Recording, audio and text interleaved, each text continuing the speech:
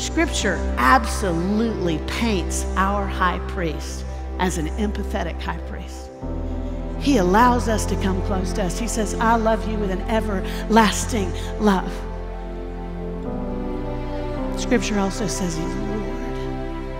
And he's the only Lord. And he is absolutely holy, and he is other. And that's where culture goes. I think that's inappropriate.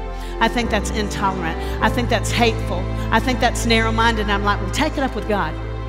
Because God's the one who said it. He said, I am both completely supreme and sovereign over all. There is none like me. How many of y'all would say this past year has been the absolute easiest year of your life? Okay, those 4 of you who raised your hands, I want to ask you one second question.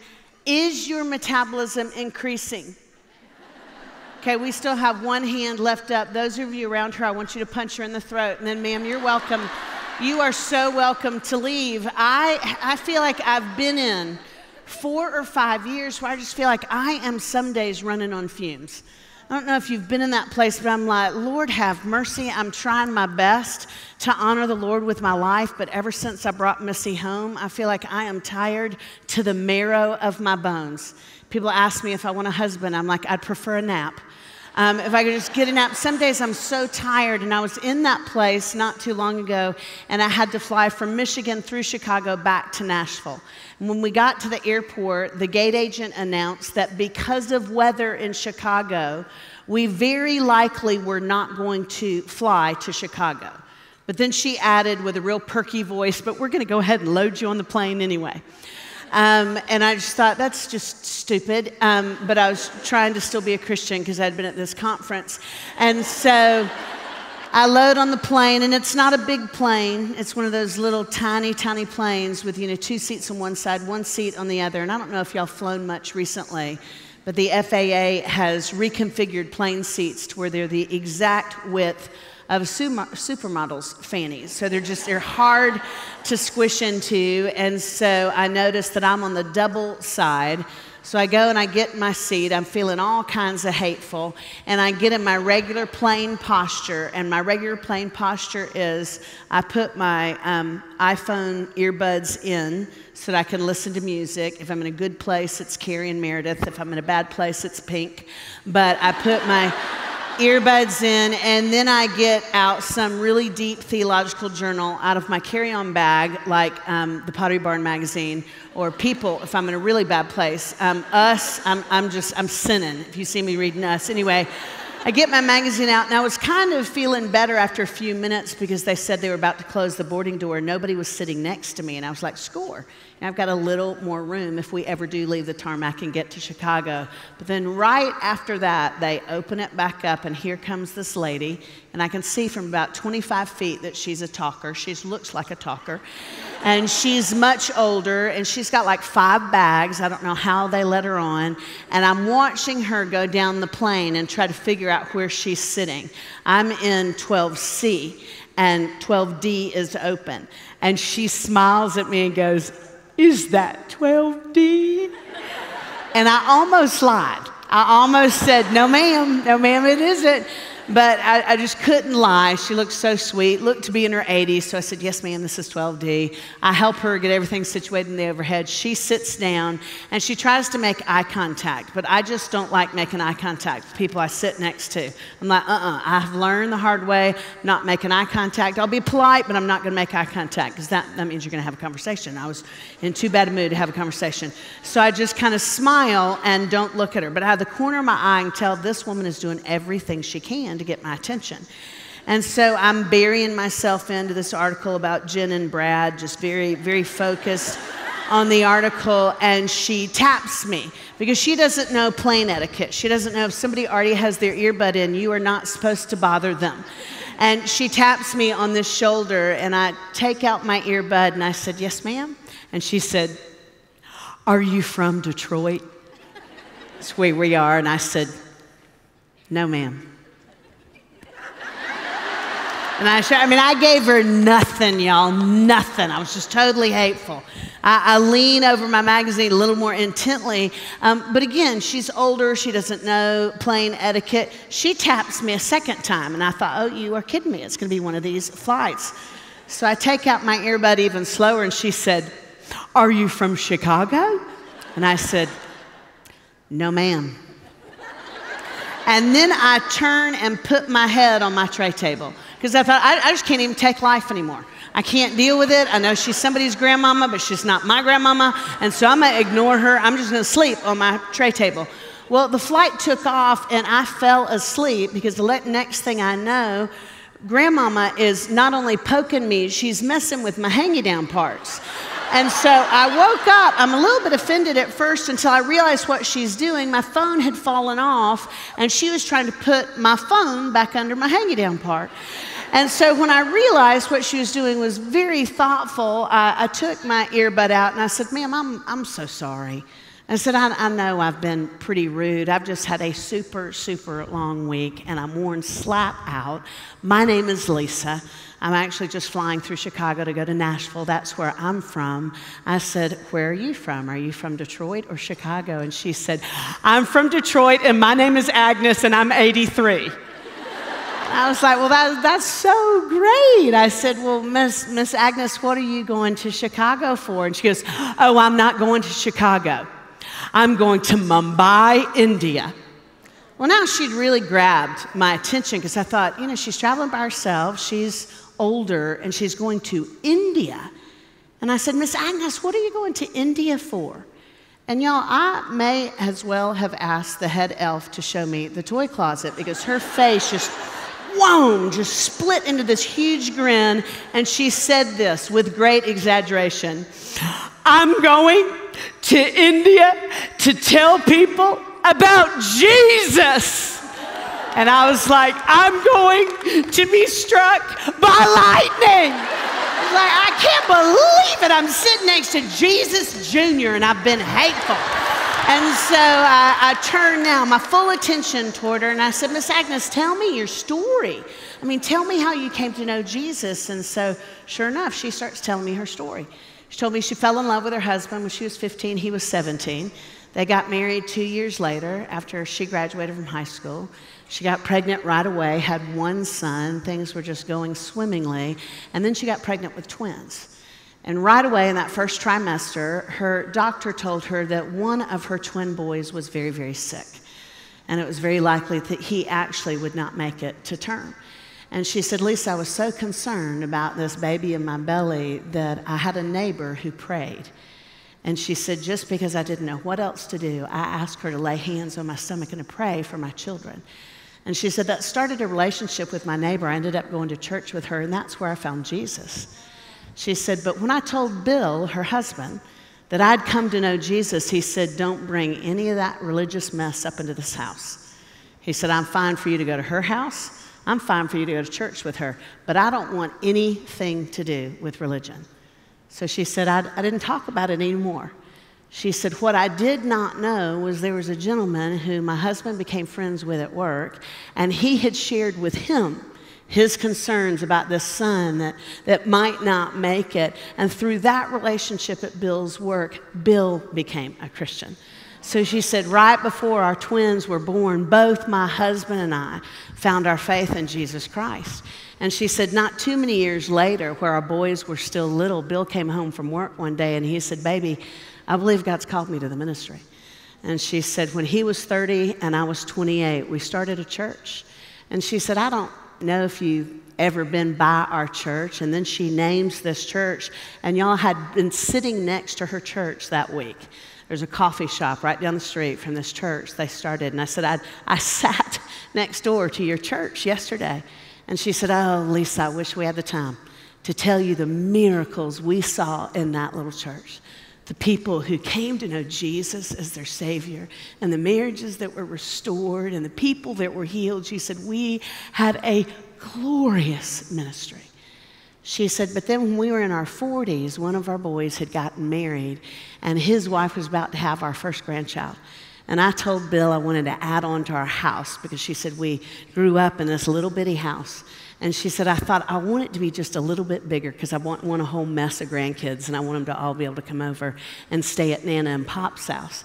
And she said to save money, Bill and the boys, and the boy that they didn't think would make it to term actually made it to term. He had MS, but really amazing young man.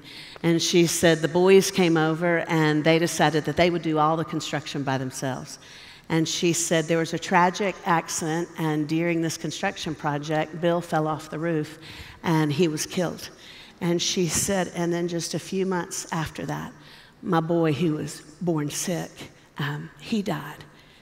And she said, you know, no parent should outlive their child. And she said, Lisa, I fell into a pit in my early 40s that was so deep and so dark, I didn't know if I would ever get out of that pit. And she said, I was in there for about a year. Some of y'all may feel like you're there right now. It may have been all you could do to drive into the parking lot this morning. You may have thought, if one girl is perky to me, I'm going to punch her in the throat. I can't do this. I can wear the T-shirt and I can pretend, but I just feel like I'm barely putting one foot in front of the other. She said, I was in that pit for about a year. And she said, and then one day, I'll never forget it, she said, I felt like God himself came and stood at the edge of my pit. And he said, Agnes, I know Bill was the love of your life, and I know you love your son with your whole life, but they were not your life. I am your life. I am your hope. It's time for you to get out of the pit. And she said, I was 43 years old, and now I'm 83. She said, Lisa, in the last 40 years, I've been on 51 international mission trips to tell people about Jesus. And I was like, you are kidding me. She goes, oh, second half of my life has been so much more exciting than the first half of my life. She said, but Lisa, can I ask you to pray for me? And I said, well, sure. Agnes, ask me anything. She said, well, I don't know where I'm staying when I get to Mumbai.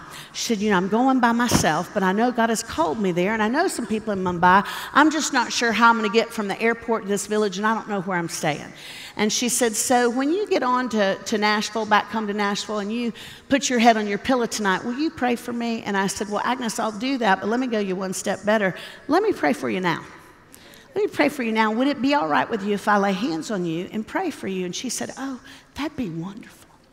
And this precious saint, we're in this tiny plane, she leans all over into my seat, and I lay hands on her, this woman that I had just been so obnoxious to, just 15 minutes before, so cruel. Y'all, we miss miracles sometimes because we don't look up. I lay hands on this precious 83-year-old saint, and then I realize right before I start to pray, the entire plane is listening to us. I mean, you could have heard a plane drop. It was a little plane, probably just 20 people on the plane. And so I was like, all right, Jesus. So I prayed the whole gospel in my prayer for Miss Agnes, a whole gospel, real Pentecostal prayer. We get off the plane in Chicago, and I said, Miss Agnes, I'll wait with you, and I'll help you get your bags, and get you to your next gate.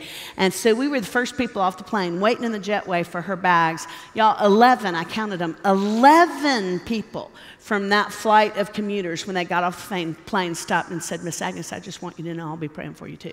Miss Agnes, I was like, we experienced revival at O'Hare. Like, this is unbelievable.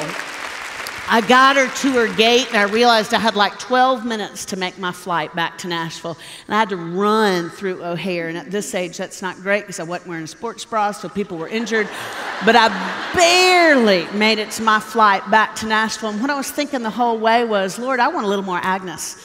I want a little more Agnes in me. Y'all, if you identify as a Christian, as a follower of Jesus Christ, all of us, according to Scripture, are compelled to show some measure of that kind of devotion, some measure of that kind of passion.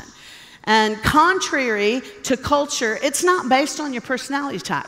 I don't give a flying flip what your Enneagram number is. And I don't give another flip as to whether Kiki loves you or not. The whole point of being a Christ follower is we are ambassadors of the new covenant. We are ministers of the gospel. We are salt in a flavorless world. We are cities on a hill that cannot be hidden, y'all. That's who we are. That's our identity. All of us should look like Agnes. All of us should be so compelled by the gospel that people can't get close to us without experiencing Jesus. If you brought your Bibles, turn to Hebrews, because I know it sounds like I just pulled a fast one on you. Because I started by saying, I'm in a difficult season, and now I've just basically lowered the boom and said, we're all supposed to be fired up. Y'all, we can't do that on our own. And so I want to give you just a little encouragement from a group of people in Scripture. They were called the Hebrews, and they were so much like us.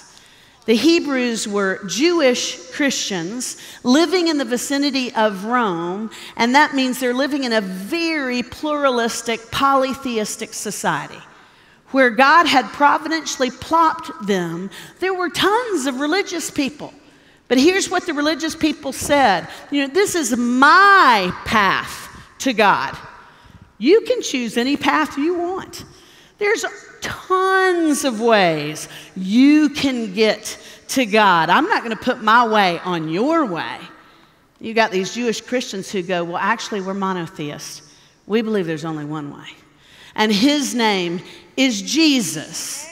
And when they started sharing that with their culture, you can imagine how well it went over. It went over like a lead balloon.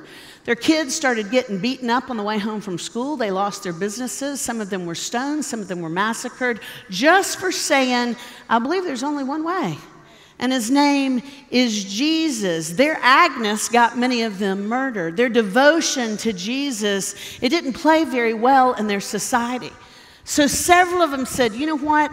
I am so tired of fearing for my life because of my faith in Jesus. I'm thinking, let's just lay a little lower. I mean, we know what we believe in private, but when we're in public, let's just say we're doing an Instagram story, let's not talk about Jesus so much.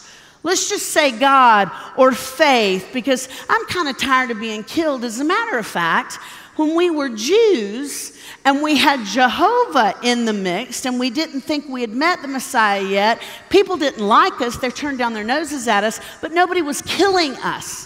So maybe we should just revert back to Judaism. Sounds a lot like our culture, doesn't it? I was at a big women's conference not too long ago. I was the least well-known person on the platform. Other big dogs on the platform. I was just thankful to be there, hoping that I didn't do anything heretical. And so I had two messages. After my first message, the woman who headed this whole thing up called me aside and she said, you tell somebody's just about to give you a spanking, but they're going to give you a hug first. It's to bless your heart. She said, Lisa, we love your personality. And, you're an effective communicator, but here's what we realized. You say the name Jesus a lot, and we've just found that the women who come to our conference prefer the name God. Because, God is less offensive. It's just less narrow than the name Jesus. So in your second message, we would appreciate if you would just say God a little more often and just not say Jesus quite so much. And because I've always been such a quiet, submissive type, I said, yes, ma'am. No, I didn't. I said, ma'am, I understand where you're coming from, and I want to really respect the fact that this is your conference. But when you say God in our culture, a lot of people are actually talking about the statue at the Chinese restaurant, or they're talking about the crystal hanging around their neck. If you're talking about God, big G God, Genesis 1:26 and 27, God the Father, God the Son, God the Holy Spirit, I love that God. But if you're talking about a little G God, that God didn't walk up Golgotha and stretch out his arms and die on a cross for me. That God's name for me is Jesus. So the only way I can talk is to say the name Jesus. And so it was like I had Jesus Tourette's, the second message. I was like, Jesus, Jesus, Jesus, Jesus, Jesus, Jesus, Jesus, Jesus. Y'all, we're getting to a time in culture, and I'm not just talking world culture, I'm talking even Southern evangelical culture, where people are going to say, I'd be more comfortable if you didn't talk about Jesus so much. I'd be a little more comfortable if you just talked about love, if you just talked about all of us being included. But the whole repentance element, I have a hard time with that. Y'all, that's exactly where they are in Hebrews. So their pastor gathers them together. We don't know for sure who wrote the book of Hebrews. Some have argued it was Priscilla. Not this Priscilla, but Priscilla from the New Testament, although this one's smart enough to have written it. But he refers to himself in male-specific pronouns. So unless ancient Priscilla had major gender identity issues, it was not Priscilla. Some have argued for Luke, some have argued for Paul. We don't know for sure who wrote Hebrews. What we know is he was a pastor and he loved his sheep. I mean, he loved these young believers, even though they were struggling, even though they were barely putting one foot in front of the other, even though some were considering apostasy. This Jesus stuff is too hard. So he gathers them together in a home church, and he preaches this message that is, in effect, to a team that's getting beaten like a drum. And here's how he starts. Long ago, this is Hebrews chapter 1, verse 1. Long ago, at many times and in many ways, that's polymeros, Latin, polymeros, polytropos. Many times, many ways, long ago, many times in many ways, God spoke to our fathers by the prophets.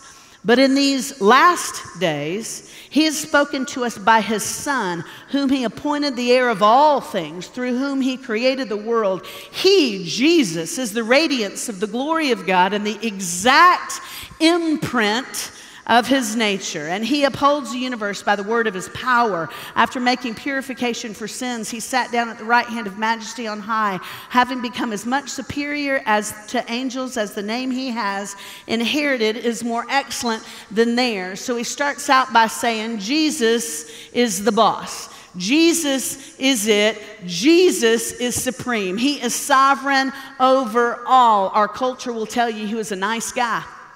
He's one of the prophets. If he's your way to God, good on you. This is my way to God. The pastor of the Hebrews go, no, he's not a way. He's the way, and he is the exact imprint of the nature of Father God. He is God. He's not an afterthought. He's not an intermediary. He is God. Then he says, verse 15 of chapter 4, and you don't have to turn there because we're going to head back to 1 and 2 in just a minute. But then he goes on to say, for we do not have a high priest who is unable to sympathize with our weaknesses, but one who is in every respect has been tempted as we are, yet without sin. Let us then, with confidence, draw near to the throne of grace that we may receive mercy and find grace to help us in our time of need. So he says, here's the two things when you're struggling, when you're barely putting one foot in front of the other. Here's the two things you need to remember about Jesus. He is supreme. He's supreme. He is the only true God. Secondly, he's accessible. He is the King of all kings, and he allows you to get real close to him. It's a miraculous juxtaposition, that he is fully God and fully accessible to sinners. And let me tell you, our culture is all about the accessible part. Modernity is infatuated with a God that they can get close to. As a matter of fact, most modern culture tells us we can be little gods. So the idea of an accessible deity, I mean, that's culture's all over that part. It's like, yeah, that sounds good to me. That sounds great to me. That actually will play really well on blogs if we just talk about the accessibility of Jesus. Let's make him kind of a life coach.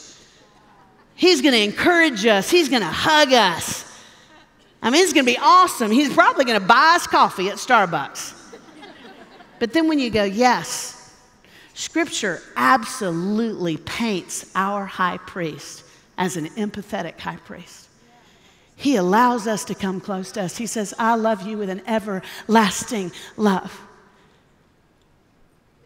Scripture also says he's Lord. And he's the only Lord. And he is absolutely holy, and he is other. And that's where culture goes. I think that's inappropriate. I think that's intolerant. I think that's hateful. I think that's narrow-minded. And I'm like, well, take it up with God. Because God's the one who said it. He said, I am both completely supreme and sovereign over all. There is none like me. And because I formed you and I fashioned you, I created my Son, an incarnate nature, so that he could come and connect with you and reconcile you to me. But don't make any bones about it. He is not you. He's not you. He is supreme. He's not human. Some people get confused where it says Jesus made himself a little lower than the angels. That doesn't mean he's less than angels. It means because he loves us so stinking much, he willingly laid down his scepter in glory, and he came down to this broken planet called Earth, and he wrapped a towel around his waist, and he washed our dirty feet. So he makes himself accessible. He's fueled by compassion, but y'all, he is not human. He is not a co-pilot. He's not a life coach. He is the Lord of all lords. And the pastor of the Hebrews says, that's what's going to keep you hanging on. That's what is going to keep you from drifting. The very next thing after he talks about the supremacy and the accessibility of Jesus, he gives them a warning. And really the warning is the axis that this whole sermon rotates on.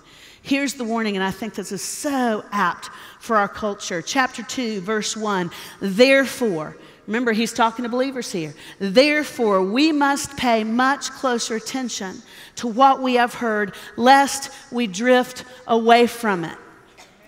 Drift away in Greek, para-hureo. Para-hureo. It sounds innocuous, doesn't it? I mean, drift to me sounds like a sweet tea commercial. You know, you got buddies and they're in inner tubes and they're floating down the river and it's like, hey, hang on to my hand so you don't drift. Sounds real innocuous, doesn't it? You know, in the Greek, it's not innocuous at all. It's actually a very active verb when he says, don't drift. I went to the beach a couple of years ago by myself because I just needed some time to be quiet, and I relax better if I'm in a bathing suit by myself.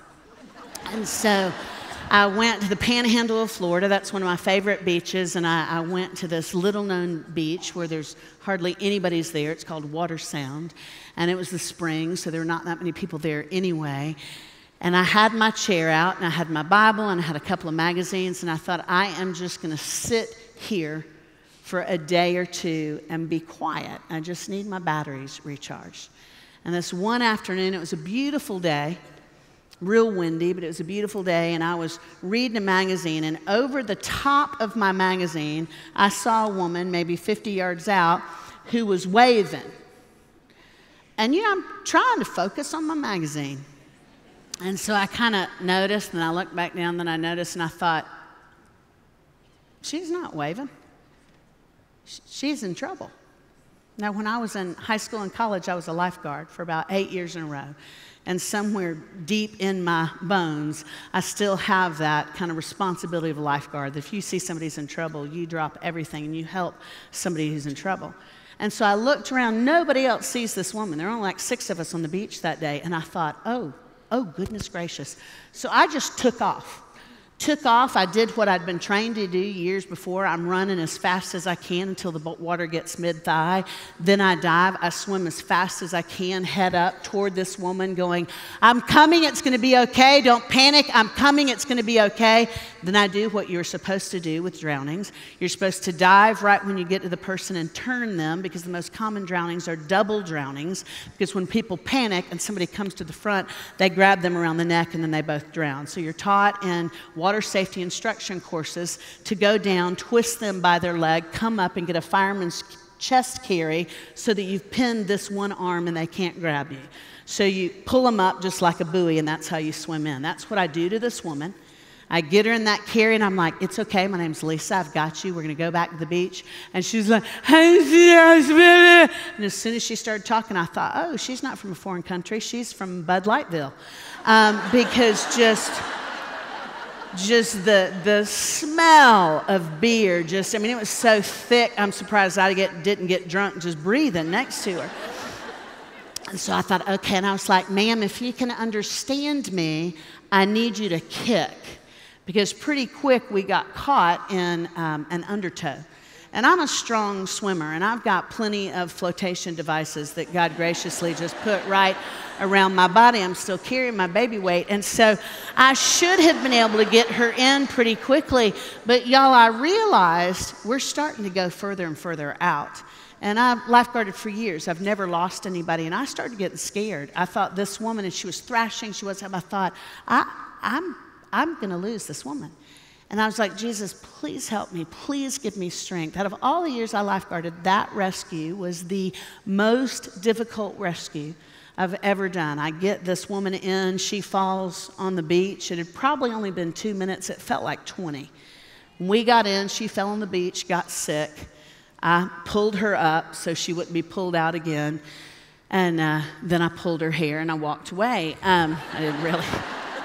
I found the people that she belonged to. And I thought, I'm gonna go in. I kind of want to just go in and take a shower and just kind of get away from all that drama. And I walk into this hotel that I've stayed in 4 or 5 times. I know the guy at the front desk, and he could just tell I was kind of disheveled. And he said, what's the deal? And I said, oh, just some really drunk woman. Just had to help her get in. And he said, somebody was swimming? And I said, oh, yeah, this one was past the first sandbar. I said, she was swimming. He goes, did y'all not see the red flag? And I said, you know what, Curtis, I didn't even notice the red flag. And he said, Lisa, it's one of the worst riptides we've ever had at the beach in the last couple of years. He said, 3 people just drowned in Destin. He said, I am so surprised you were able to pull her in. Y'all, when the pastor of Hebrews says don't drift, it's not an innocuous warning. What he's saying is, if you do not actively pull toward Jesus, there is a riptide called Satan, the enemy of our soul, and he's pulling you away. You're never in an innocuous place. You're never in a position where you can just tread water.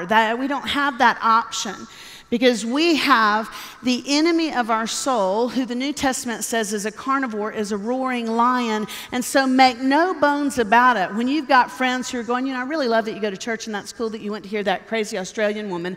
And I heard Priscilla Shire's really good. I mean, that's awesome. But like, don't tell them their messages. I really don't want to hear all about Jesus. You know, that's not my thing. And we think, I just need to be a friend and I just need to tone down my Jesus part. Y'all, there's nothing about that is innocuous. There's nothing about what we are seeing all over culture with people who call themselves Christians and are going, you know what, we don't have to do it the way the Bible said to do it. Because you know what, you can just treat this like Shoney's. You can just pick and choose whatever you want in here, but you don't have to go cover to cover. I mean, surely he didn't mean this applies today. When people tell you following Christ is all about affection, I'm here to say, well, that's half the story. Half the story is he loves us with an everlasting love, with an unconditional love. I couldn't get out of bed in the morning without the love of Christ. I'm so grateful for the Song of Solomon. We always think it's God's version of the Kama Sutra, but it's so much better than sex, especially for those of us who don't get to have it.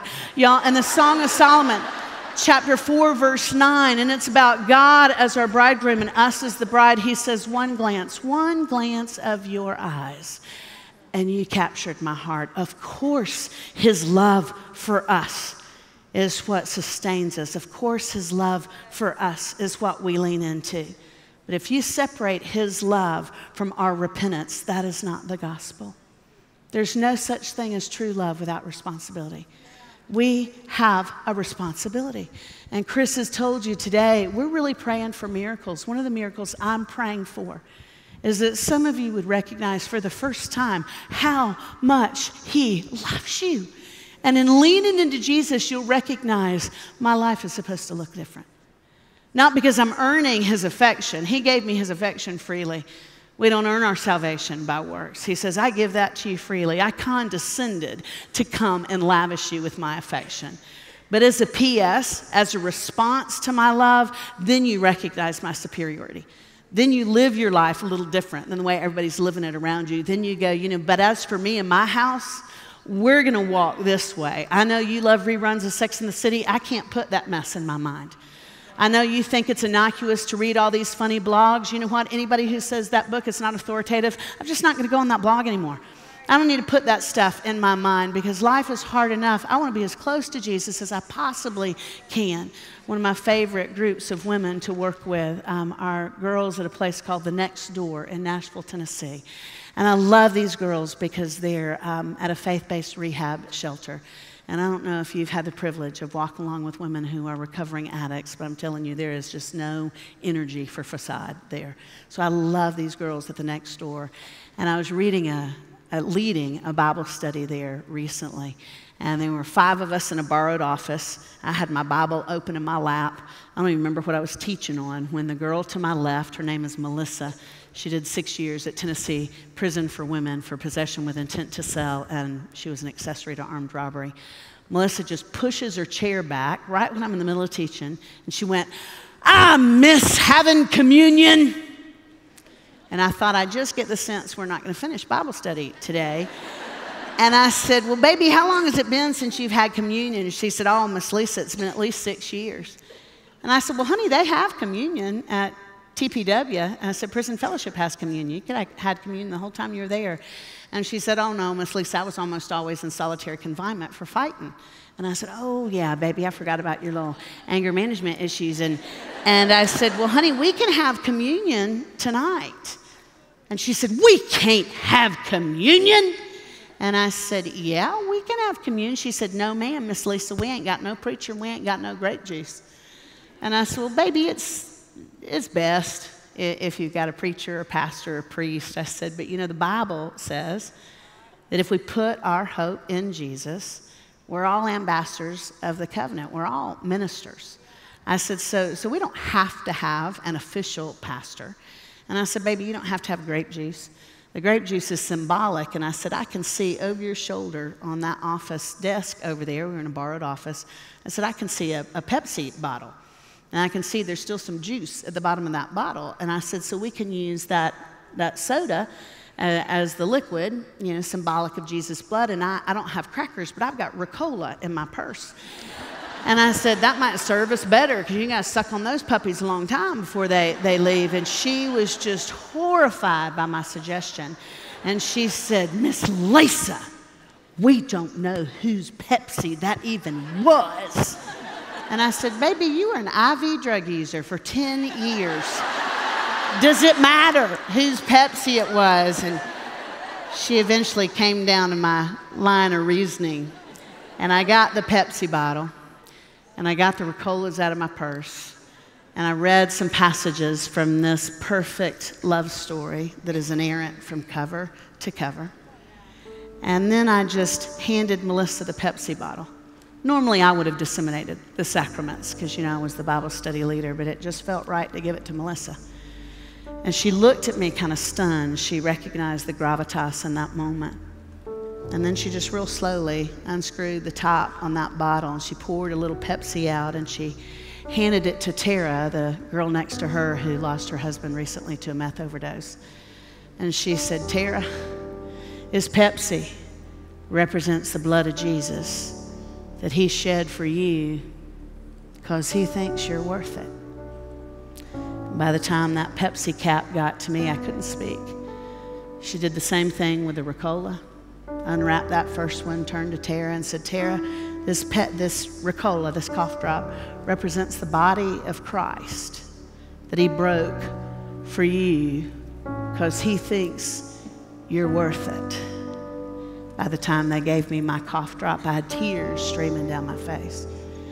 And I thought, you know, if my seminary professors could see us tonight, some of them would probably take offense at how formally we are celebrating the sacraments. But I didn't sense that God was displeased at all.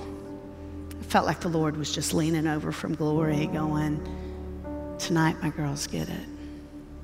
Tonight my girls get that they're worth it to me. He is absolutely supreme, and he is perfectly accessible." At the end of the sermon, the way he closes with these precious Christians who are struggling in their faith, he says this, "But fix your eyes on Jesus, the founder and the perfecter of our faith, who for the joy, for the joy set before him, he endured the cross." Yeah, we are worth it to him. Let's today seek to live lives worthy of our calling. Jesus, Jesus, Jesus. Jesus, open the eyes of our hearts. Give us ears to hear more fully who you are as our Creator, Redeemer. You alone, Jesus, you alone are worthy.